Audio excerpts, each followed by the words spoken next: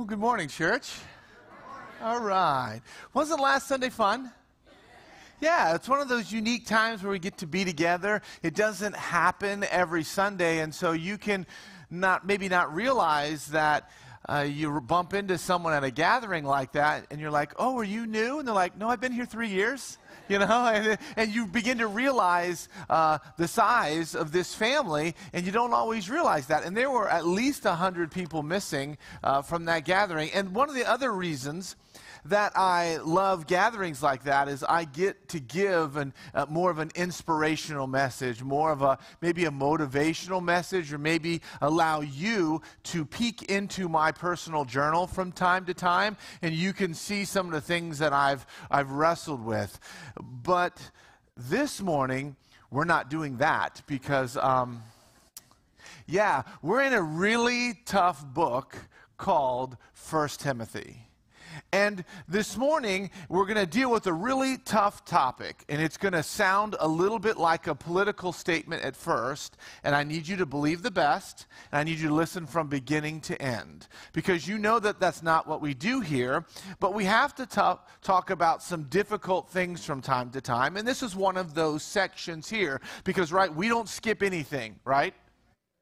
I need you to say it right, because we don't skip anything, and so we come across passages like this. So if you have your Bible with you this morning, I hope you do, let's turn to 1 Timothy chapter 6. 1 Timothy chapter 6. If you're new with us, we're in a series entitled House Rules, where we are walking through the book of 1 Timothy together.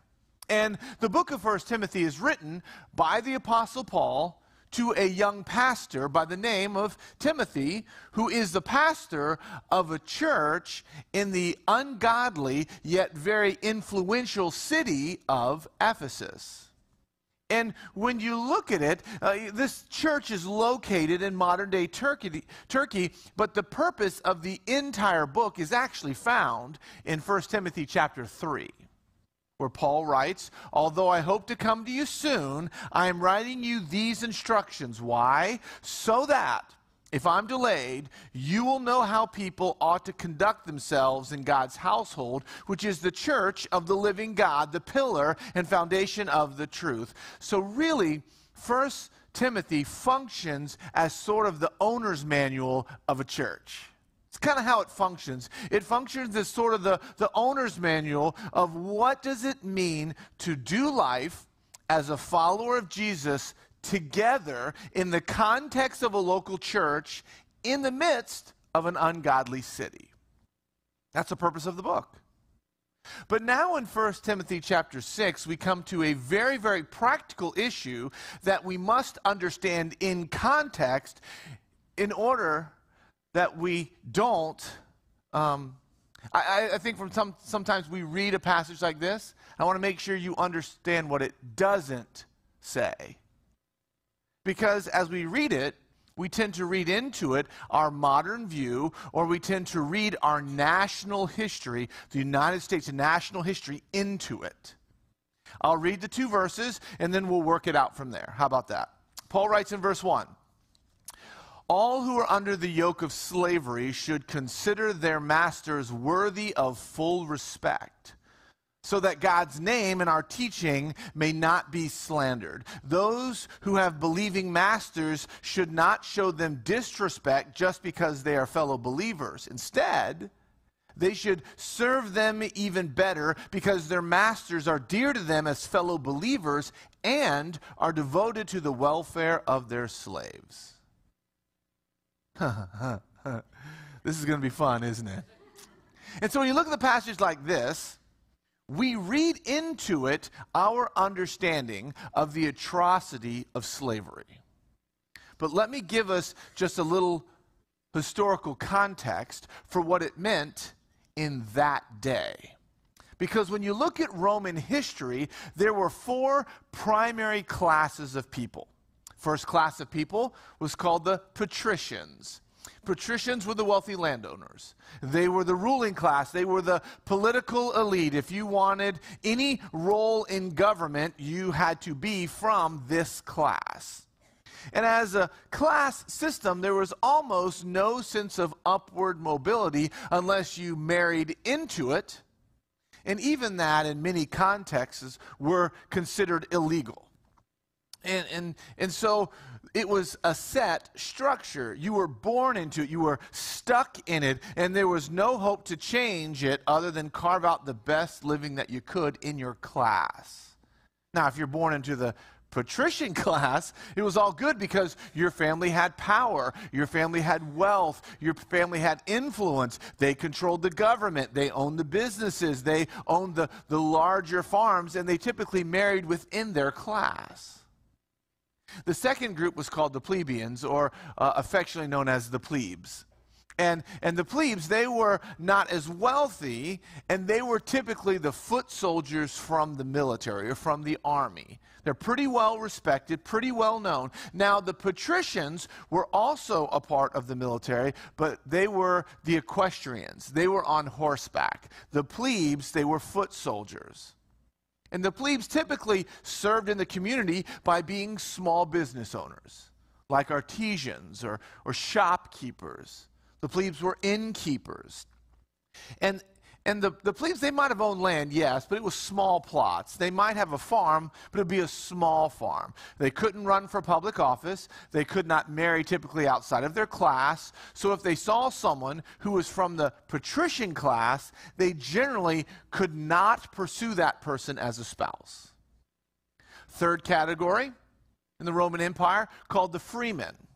Now, the freemen were former slaves who had either purchased their freedom, which was possible. You could purchase your freedom, or they were granted their freedom by their owners. So they were not allowed to run for office, and they were typically craftsmen, and they typically worked with their hands. Builders, maybe traders, or farm hands, maybe midwives, things like that. Think more menial work. Then the lowest class in the Roman Empire were slaves. And for slaves, their treatment differed depending on location and the attitude of their master or their owner. So some were benevolent relationships where they worked in the home. Maybe they helped with the family business. Maybe they took care of the children like a nanny.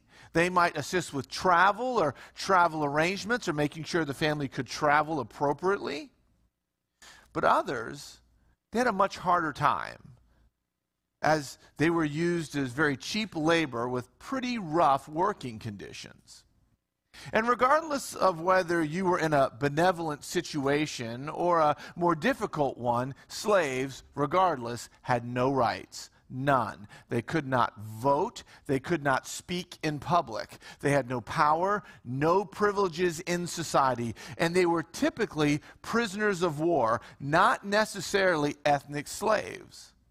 When we think slavery, we think of a certain ethnic group, primarily an African ethnic group.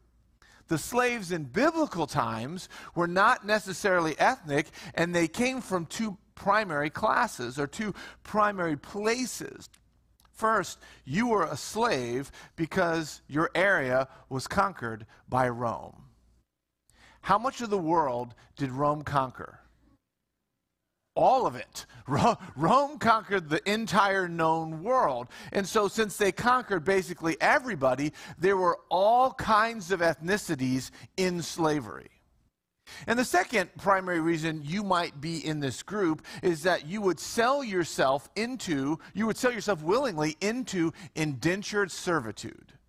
So if there was a debt that you could not pay, you would sell yourself, or you were allowed to sell one of your kids for a period of time for a set amount in order to pay off that debt until it was paid off. So an example, say you had a mortgage and you could not pay it. You could say, here, take my son.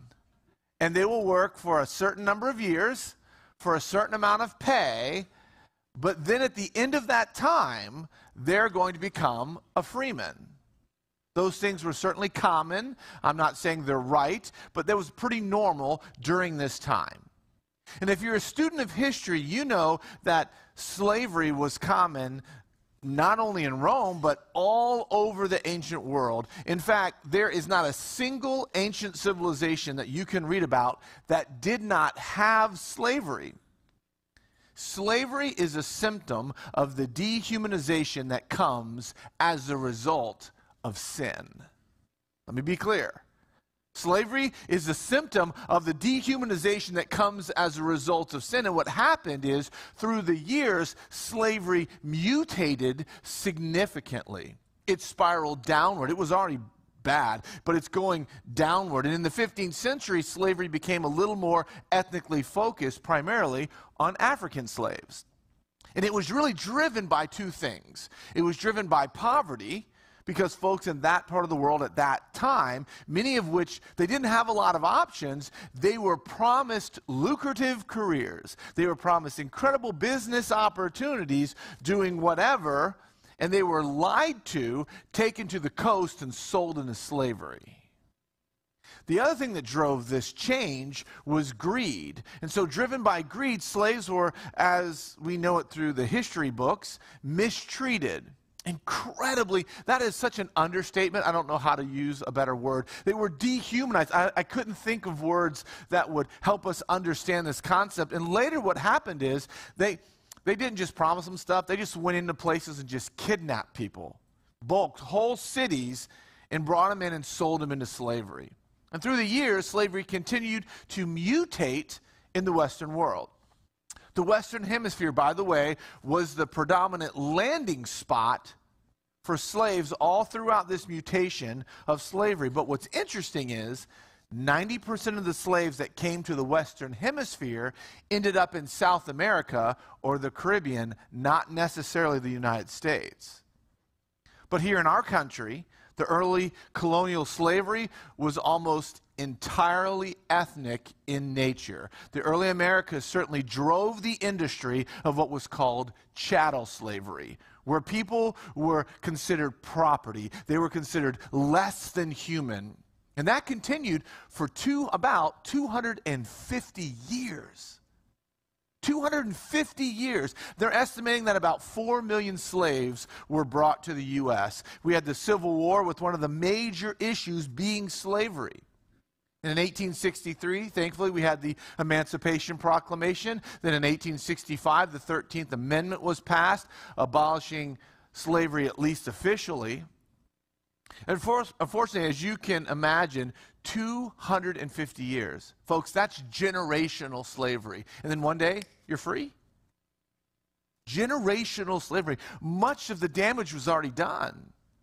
And the dehumanization continued on after 1865. It just happened in a more sophisticated way for many years in what was called segregation, or what we've seen in the Jim Crow South. Now, sadly, we have to acknowledge that many of those who held slaves and many of those who promoted segregation were evangelical Christians who participated in the atrocity of slavery. And if you've ever been to the Bible Museum in Washington, D.C., if you ever go there, you should stop by there. Pretty cool place. There's a special exhibit on the slave Bible. Did you know that they had a special Bible that they gave to slaves? Because I hope that you're like me. I find myself asking the question, how possibly could an evangelical Christian hold slaves? Because that feels so counterintuitive to everything the Bible speaks of. And when you look at the Bible that they were teaching from, what these ungodly folks did was they copied and pasted. They made a Bible, this is an actual Bible, where they took parts of Scripture, they cut and pasted just like Microsoft Word, and they dropped it in, and they brought some parts in and amplified them, and left other parts out. So they left parts in that reinforced and that affirmed slavery. And they removed the parts that spoke of our equality in Christ. And they gave the slaves permission to use this Bible to teach certain passages on obedience to masters, but they would not allow them to teach passages on the freedom we have in Christ, that we were all one in Christ, that there is one race, the human race, but there are multiple cultures and ethnicities. And so they just twisted and perverted the gospel for many, many years. And truthfully, the church oftentimes has missed our opportunity to be a part of expressing the shared desire of Christ to be Lord of all. Not Lord of some or Lord of most. In Acts 17:26, it says, from one man he made all the nations, meaning every ethnicity. So he is Lord of all. We're one race, the human race. There's a shared worth for all of us. There's a shared dignity. There's a shared value for all of us that we have in Christ, regardless of our culture or our ethnicity. We as followers of Jesus have not always lived that in our past. But that is the biblical invitation for us to share the love of Christ to all nations, all ethnicities, all tribes and tongues. Now, sadly today, even today, slavery is not extinct. We would love to say that it is. It may be, I guess, extinct in our nation, at least legally, but it's all over the world still. In fact, some of the primary culprits today are North Korea, are Burundi, are China, Pakistan, India, especially as it relates to the trafficking and the slavery of children. Now, you might say, Kevin, what does this have to do with 1 Timothy chapter 6, verse 1? Well, we have to understand slavery in the proper context and not read our understanding of the mutations into the text. Because the text is not talking about ethnic slavery or chattel slavery like you and I would feel. Because when I hear the word slavery, you probably feel the same thing I feel. When I hear the word slavery, there's an anger that rises in me because of the dehumanization that slavery brings to my mind because of our shared history. This is not that. So in order to understand the passage, you have to be able to separate the two. We have to understand the history so we know what this says in its context. So look at verse 1 again. Paul writes, all who are under the yoke of slavery should consider their masters worthy of full respect, so that God's name in our teaching may not be slandered. So who is Paul speaking about in context? Well, there are people in that day who were serving their masters, and they're serving their masters to make a living. They're serving their masters to provide for their family. Because if you're a prisoner of war, and I'm a small business owner, it is illegal for me to give you a job if you're a prisoner of war. So how do you possibly make ends meet? The only way is you enter into indentured servitude. And so here, you're serving their masters to support your family, or you're paying a debt, or for whatever reason, they are to serve their masters, it says, and to honor them so that, it says, the name of our God and our teachings, or your Bible might say our doctrine, will not be spoke against. And I want you to think about that. What the Bible is suggesting is that those who are under the authority of someone else who is providing for them a living, and in return wanting them to serve in whatever way that is, they are to do so in a way that honors God and honors what the Bible teaches. So a slave who is a believer actually is not just serving their master, but serving God in the process. Now, you're going to answer right when I say this, by the way. The Bible condemns kidnapping, right? Good, just to make sure we're all clear. I mean, even in the book of 1 Timothy, right? 1 Timothy chapter 1, verse 10. So we know it condemns kidnapping. So I want to be really clear about that. But it's worth noting that the scriptures do not destroy or speak against social structures.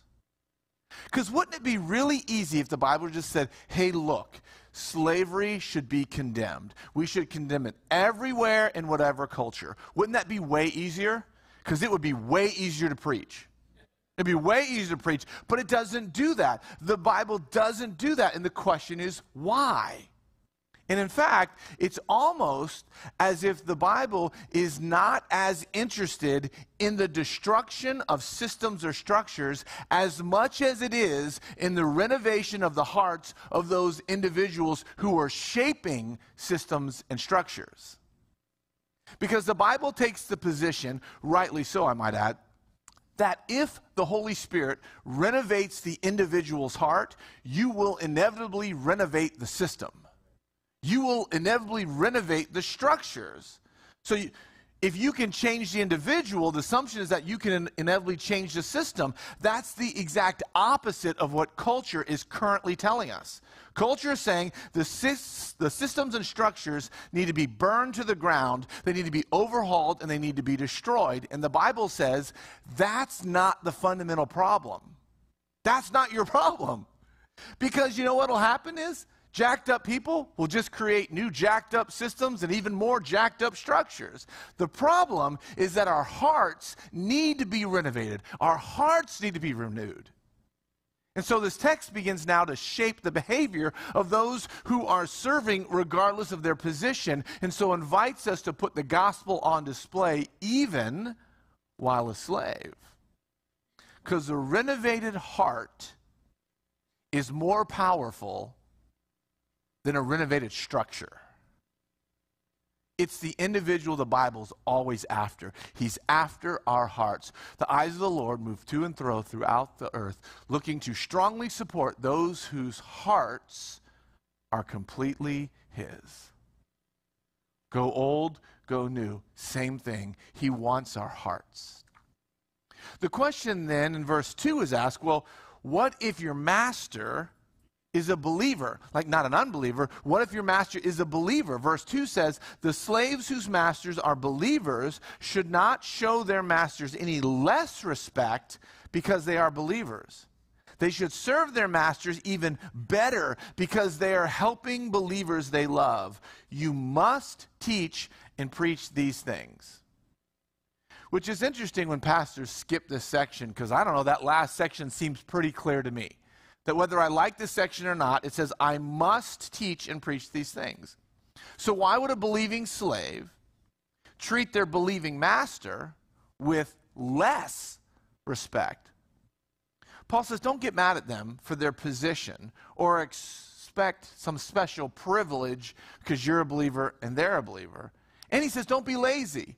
Don't be lazy thinking that, oh, they're not going to call me out because, you know, they're a fellow brother or sister in Christ. He says, don't do that. Don't goof off and expect a favor. No, serve your master to the best of your ability. You love them. You are both serving God. You're both serving the kingdom. Now, thankfully, we do not have slavery in our culture any longer, so the question has to be, is there a modern application here?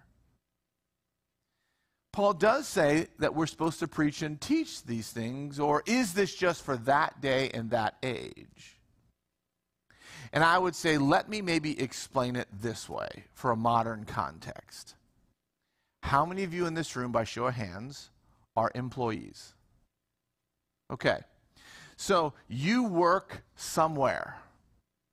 And so what does it mean to be an employee? It means you have a job to do. It means that you work because you have debts, because very few people are working just for fun. There are some weirdos like that. No, I'm just kidding. There are some people who are wired that way, but in general, we work because otherwise we would go to our savings account, we'd pull all the cash out and just pay off all of our debts. But that's not what we do. And so you work, and in so doing, you're working for food, you're working for your mortgage maybe, or you're working to provide for your family. And most people come to work when they're told to come to work. So I said most, because some of you get really frustrated with coworkers who show up whenever they feel like it. But most people come to work when they're supposed to come to work. They take a lunch break when they're told to take a lunch break. Most people have agreed upon tasks that are laid out for them to do each and every day. As an employee, you don't necessarily get to decide what you do and what you don't do. And if you don't want that job, have a good time. Feel free to go. Go get a different job. But if you take this job, this is the job. And if you take this job, you might not like it, but you did agree upon it. You agreed upon a salary. So if you do this job, somebody said, I'm going to pay you X. And if you do a really good job, then I might pay you X plus. But this is the job. And it comes with a certain amount of vacation days. So if you agreed upon 2 weeks, but you wanted a month, that doesn't mean you get a month. You get what I give you and have agreed upon when you took the job. You are someone who works at the behest of someone else. It doesn't mean you're abused. It doesn't mean you're less than. It doesn't mean you, in terms of value or a person or your identity. It just means for a period of time each day, someone else controls you in many ways. And in so doing, you're called to honor God as an employee, to be the best employee you can be. And I would think, what would it look like? I'll use just our city. What would it look like if in the city of St. Petersburg, Christians were known across the board to be the best employees, the hardest working employees, and the most faithful employees out there? What would that look like in our city? I wonder what questions would be asked of us. And so in some ways, there's an application for us here. But some of you in this room are employers. How many employers do I have? Good, okay, because first service, the employers were like they were shy. It's okay, you're allowed to be an employer. Because an employer, I was an employer, I owned a company. Employers have taken on a financial risk. They've said, I'm going to allow you employees to come because if the employer blows it, it affects the livelihoods of lots of people. There is a weight on them that is quite unusual. It's part of the reason why everybody doesn't become an employer. And so what happens is that they pay you for a service, but you do work for them.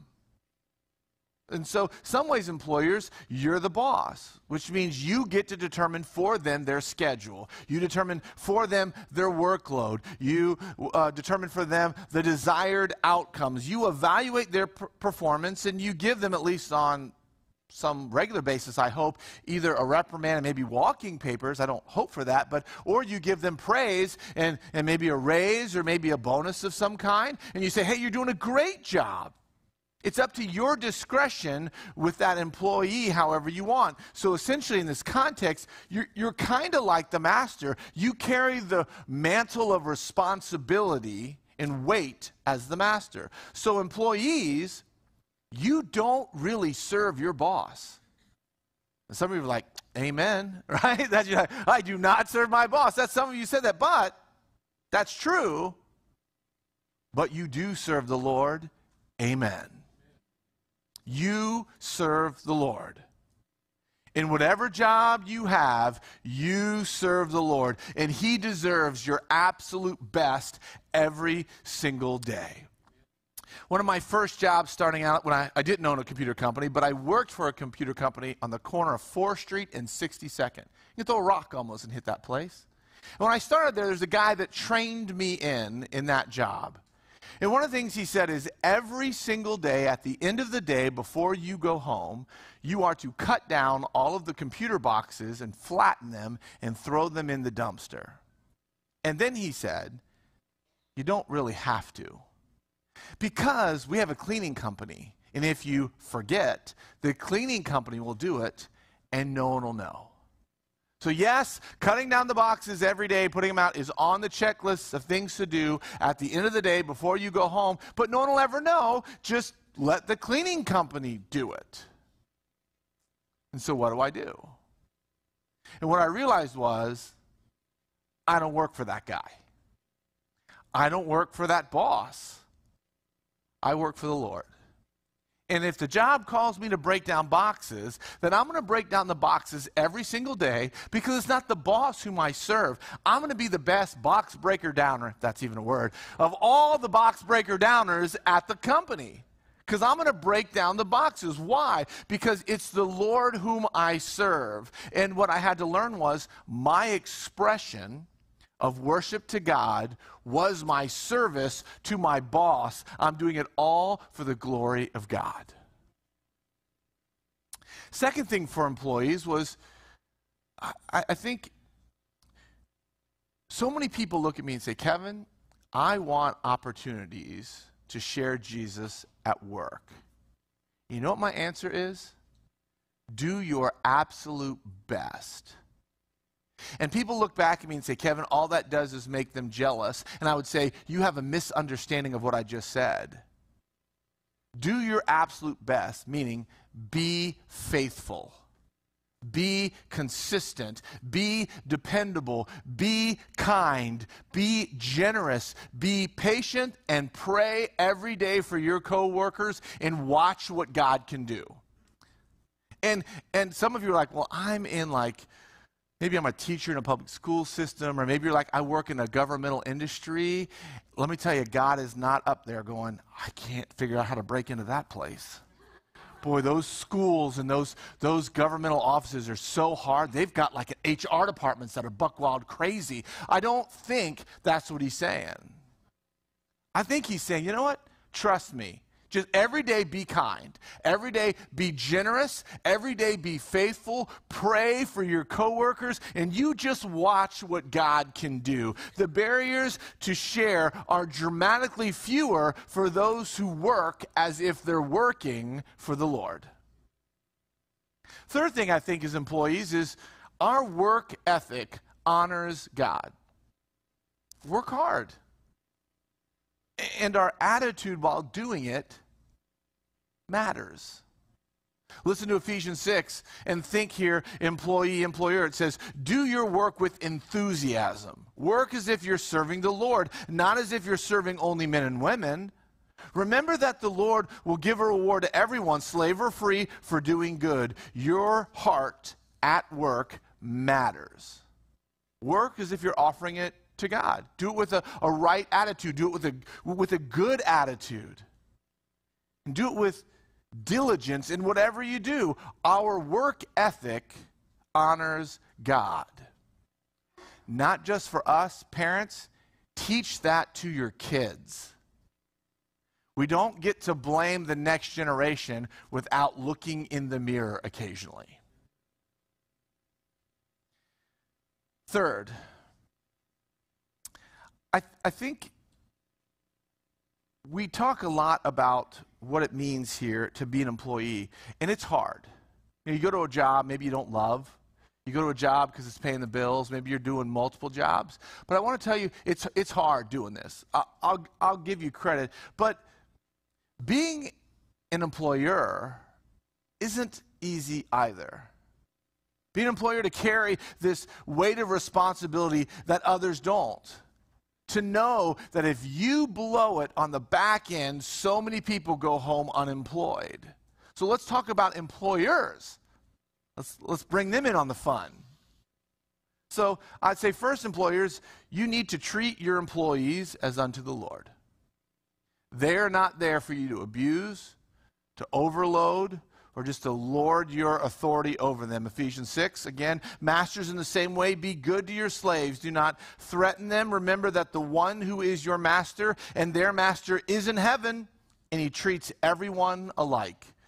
Colossians 4, masters, give what is good and fair to your slaves. Remember that you have a master in heaven. We need to treat employees with respect, and we need to treat them, sort of the golden rule things, the way we want to be treated. Second, employers, we need to pay them what they're worth. We need to pay them what they're worth. Jesus teaches that a laborer is worth his wages.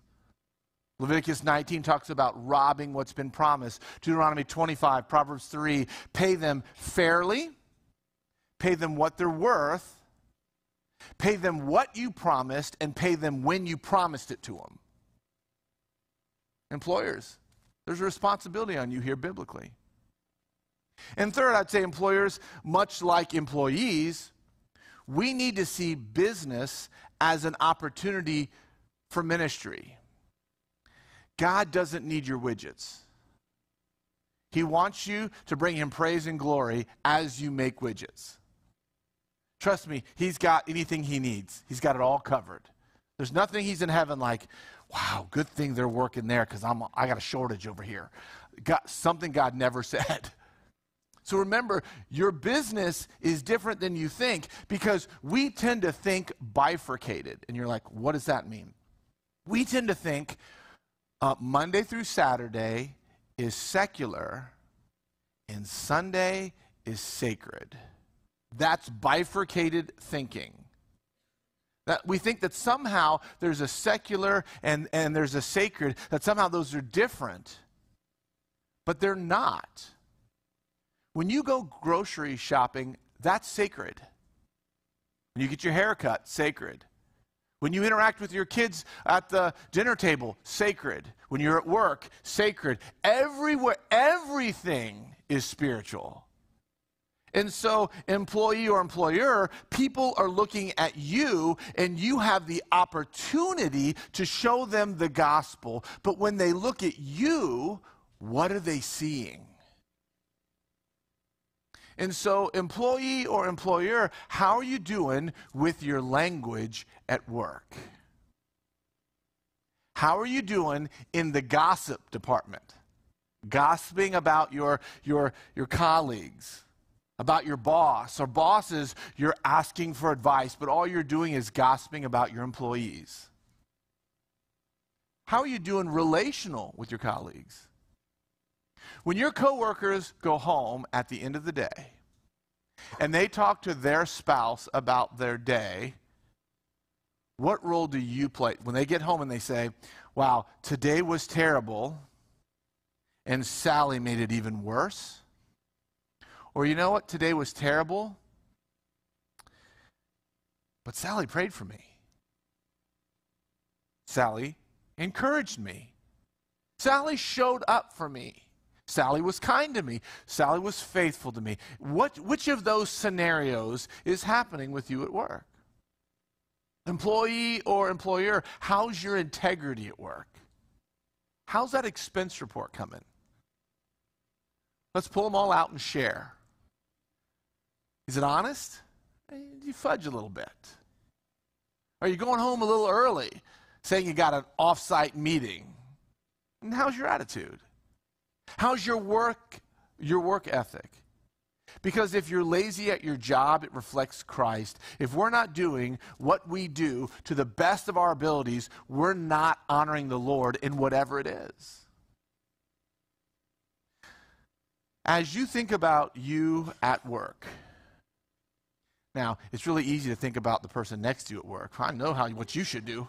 I can tell you right now the 3 things you need to fix. No. When you look in the mirror and you talk about you at work, my challenge would be, are we as a church willing to pray about this?